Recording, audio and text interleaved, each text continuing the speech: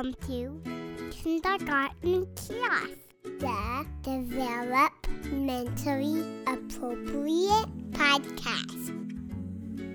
Hello, everyone, and welcome to Kindergarten Kiosk. I'm Lindsay. And I'm Kathy. And today we have a listener-requested topic. We're going to talk about our favorite books to read for professional and personal development and give you some suggestions of some books we've read that we've really enjoyed. Okay, great. Do you want to start out?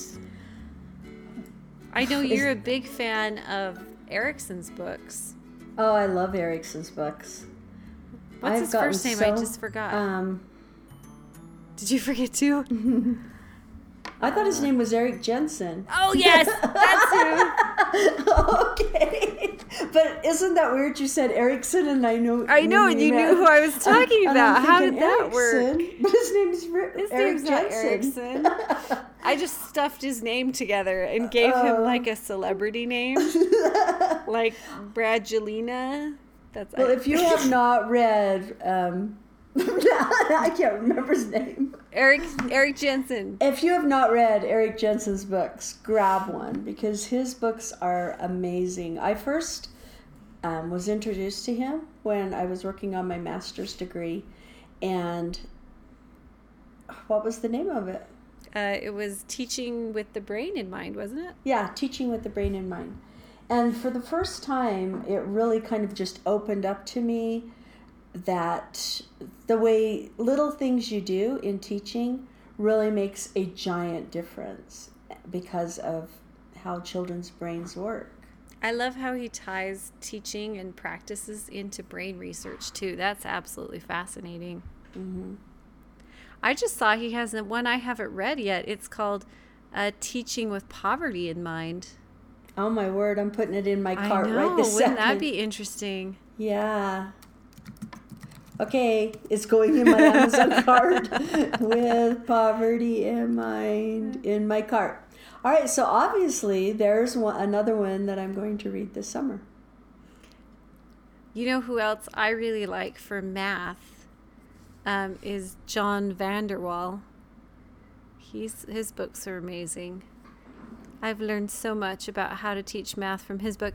And Kathy Fosno, I love her books too. I was trying to think of what's the first name of the Sousa guy? He's Sousa? written David Sousa. David Sousa, I love his books. That's who you're thinking of, right? It's David Sousa. I'm trying to remember. I remember his name. Oh, he's another brain. The Brain Learns. How right? the Brain Learns. I love that book. And then you gave me How the Brain Learns Mathematics, and I really have enjoyed that book.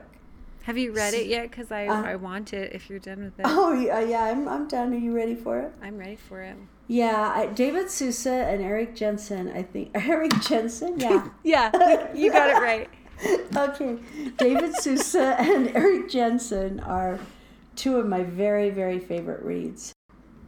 But that one's a great one. Another one that I really love, and it's an old one, and it's called Creative Curriculum.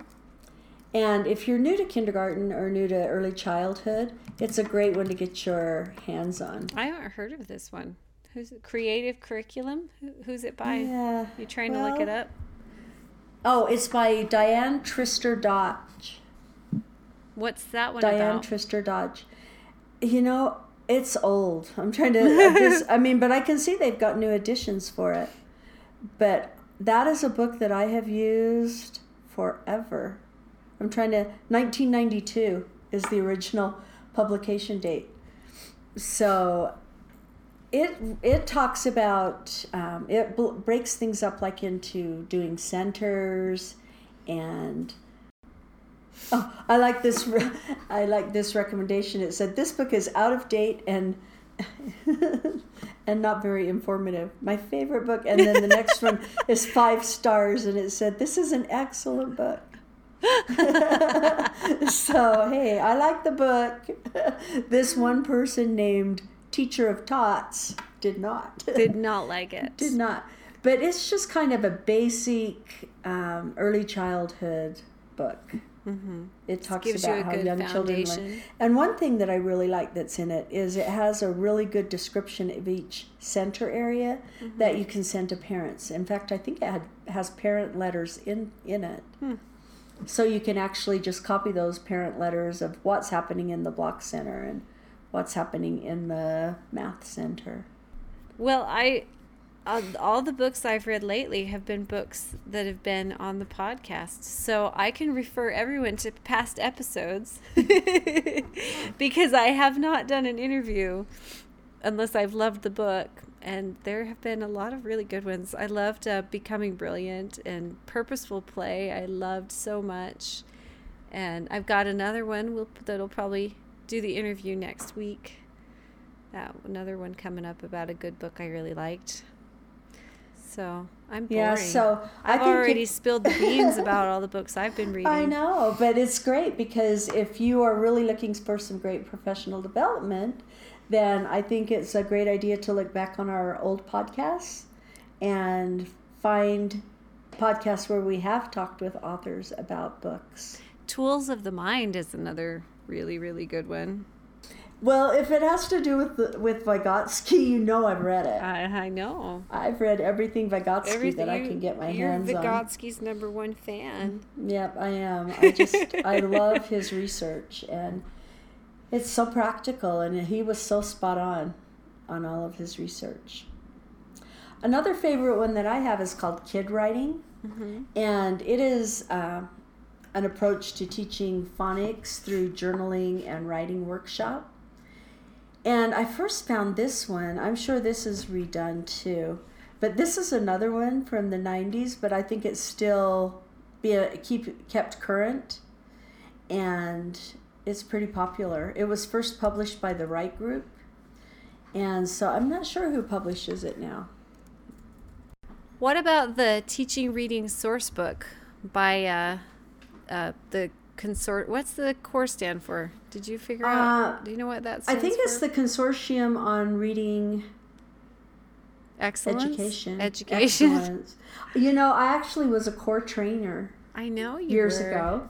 I was core trained, and I think that book, I know that mine is underlined so much and dog-eared and tagged. It's a really good book about it just is. the basics. It's by Bill Honig and Linda Diamond, and Linda Diamond is one of the biggest reading gurus out there. Isn't Bill Honig too? I think I've heard his Bill name Honig before. is too. He used to be the superintendent for like Los Angeles School District, and I think he founded this on work that he was doing somewhere in California with Linda Diamond, and it's really thick. Oh, it's a huge book. It's the fattest book I own. It is. It's really fat, and I bet if you go on Amazon to look for it, it's probably pretty pricey. But because it's been around so long, I'm sure you'll be able to find some on eBay. I'd look probably. on eBay and it's. It looks like it might be out of print, maybe. Yeah, the new one is called the Teaching Reading Source Book, and here it is. It's $71.25 on Amazon. Oh, I just found a $3.90 one. Yeah, in paperback on Amazon. That's what I said. Look around because even though it's a new updated edition that's the $71.25, I'm sure you're going to be able to find old editions for way cheaper. That was my textbook in college. Yeah. Oh, you had that in college, huh? Yeah, that's how I ended up with it. It was my textbook for a whole year, I think. I think we used that same textbook a whole year for upper and lower grades. I think for anyone teaching young children, they need to read that book because it's just packed with practical application of the instruction of reading. Oh, that reminded me of another one that I love is Words Their Way. Oh, yeah. Words Their Way is so great. That's Donald Bear and Marcia, I can't say her name, Invernizzi? I'm going to... That sounds good to me. I'm sorry, Marcia. You know, when we adopted Wonders, I was so excited that the possibilities of Wonders because one of the authors is... one of them? What? The guy. Donald did you Bear? Just say? Donald, yeah. I didn't know he was behind Wonders. He is, and interestingly enough, there is not one words their way sort in That's Wonders. weird. I know. That's so weird because words their way sort spelling sorts is his I whole know. thing. And also I could kind of figure out from it was that possibly he's trying to preserve his words their way Yeah, he might be protecting copyright for his own own company thing. Mhm. Yeah. Yeah, that would make sense. I would probably do that if I were Yeah, I would him. too. If I were words their way, I would too. Yeah. But that's another great one. Yeah. I love that one. I love his whole. I didn't think about teaching spelling. Well, I thought about teaching spelling in a completely different way after reading that book, and never wanted to give a spelling test again. I know. Well, not a blanket spelling test where Traditional, everybody does yeah. the same words and there's no rhyme or reason to it. Yeah, I love that book. Oh, there's another one that I like. Is it Deb Diller? I don't know. Is that her name? We should have probably prepared for this and made a list. I know. No, we're just going off our Growing brains. Independent Learners by Deb Diller. Is that what you're thinking of? Yeah, she writes a whole series.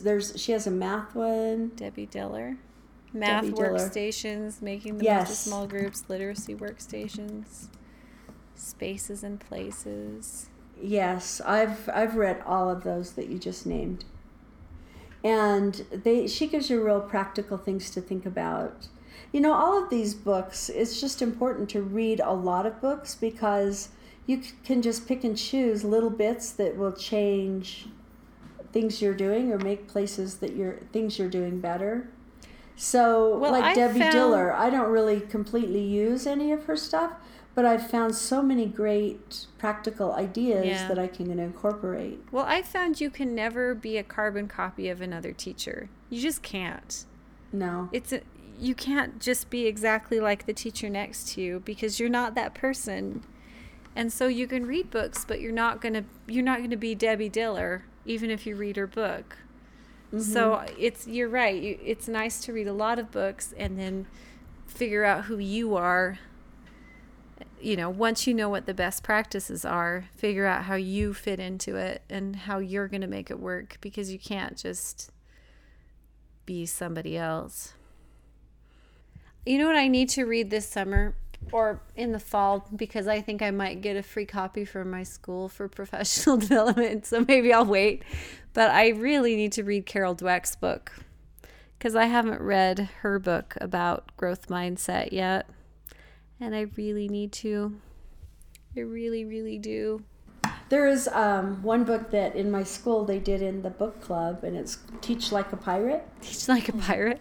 Yeah, and he actually came and talked to our district, and he talks about actually any good early childhood teacher is already teaching like a pirate. How do you teach like a pirate? But he was You bringing say it- R and you make your kids walk the plank if they're naughty. And He was bringing his concept from the early grades all through high school, and it's just like it was teaching thematically and making things exciting and integrated, and so that's kind of what his was about. One book that I'm going to read this summer is called Daring Greatly, and it's on transforming your life into accepting that you're enough. I feel like that's one I need this summer. And I found that book and I'm going to read that one. But you know what else I know that you're going to read in the summertime? Right. A Nancy Drew book. Oh, I am. I am going to read Nancy Drew because every summer for my entire life I've read one Nancy Drew a summer. And you can't read all professional development all the time. No, there's just something about going into a Nancy Drew book for me that is... You'll probably read some other refreshing. mystery novel. Of course, I'm sure. I will read mystery novels and watch procedural cop shows. 'Cause that's what I do. Well, one thing this summer is I have moved communities and moved schools, and so if anybody's I'm wondering why exhausted. the podcasts have been intermittent as of late, And why we both sound exhausted today is because Lindsay has a new job teaching half-day kindergarten that she's preparing for and setting up her classroom. And I'm moving to a new school teaching kindergarten. We thought about doing a podcast on setting up your classroom, but I think my only advice would be, I don't know. I have no advice. I don't know how. This is my only advice. If you have a cherry Coke habit, don't give it up in the middle of a move and setting up a new classroom. It is not the time to address your cherry Coke habit. I was trying to set up the classroom yesterday, and my oldest child was so tired of being there waiting for me to figure out how to set up this classroom. He said, "I'm tired of being here," and he grabbed my keys and my purse and he walked out the door. He said, "I'm done. Let's go." I guess it was time to leave. It was time to leave, as there's still boxes emptied out all over the floor, and it's a nightmare. Yeah.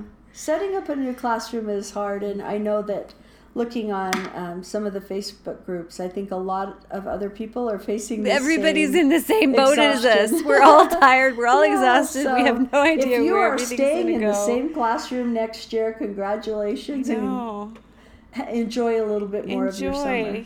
I'll be at the school. We'll be at the school or reading a great professional development book.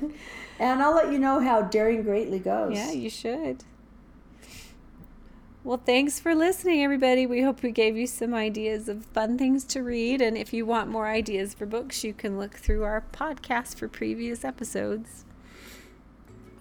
And if you have any topic suggestions, please email us at kindergartenkiosk@gmail.com. Yes. And you can learn more about us at kindergartenkiosk.com.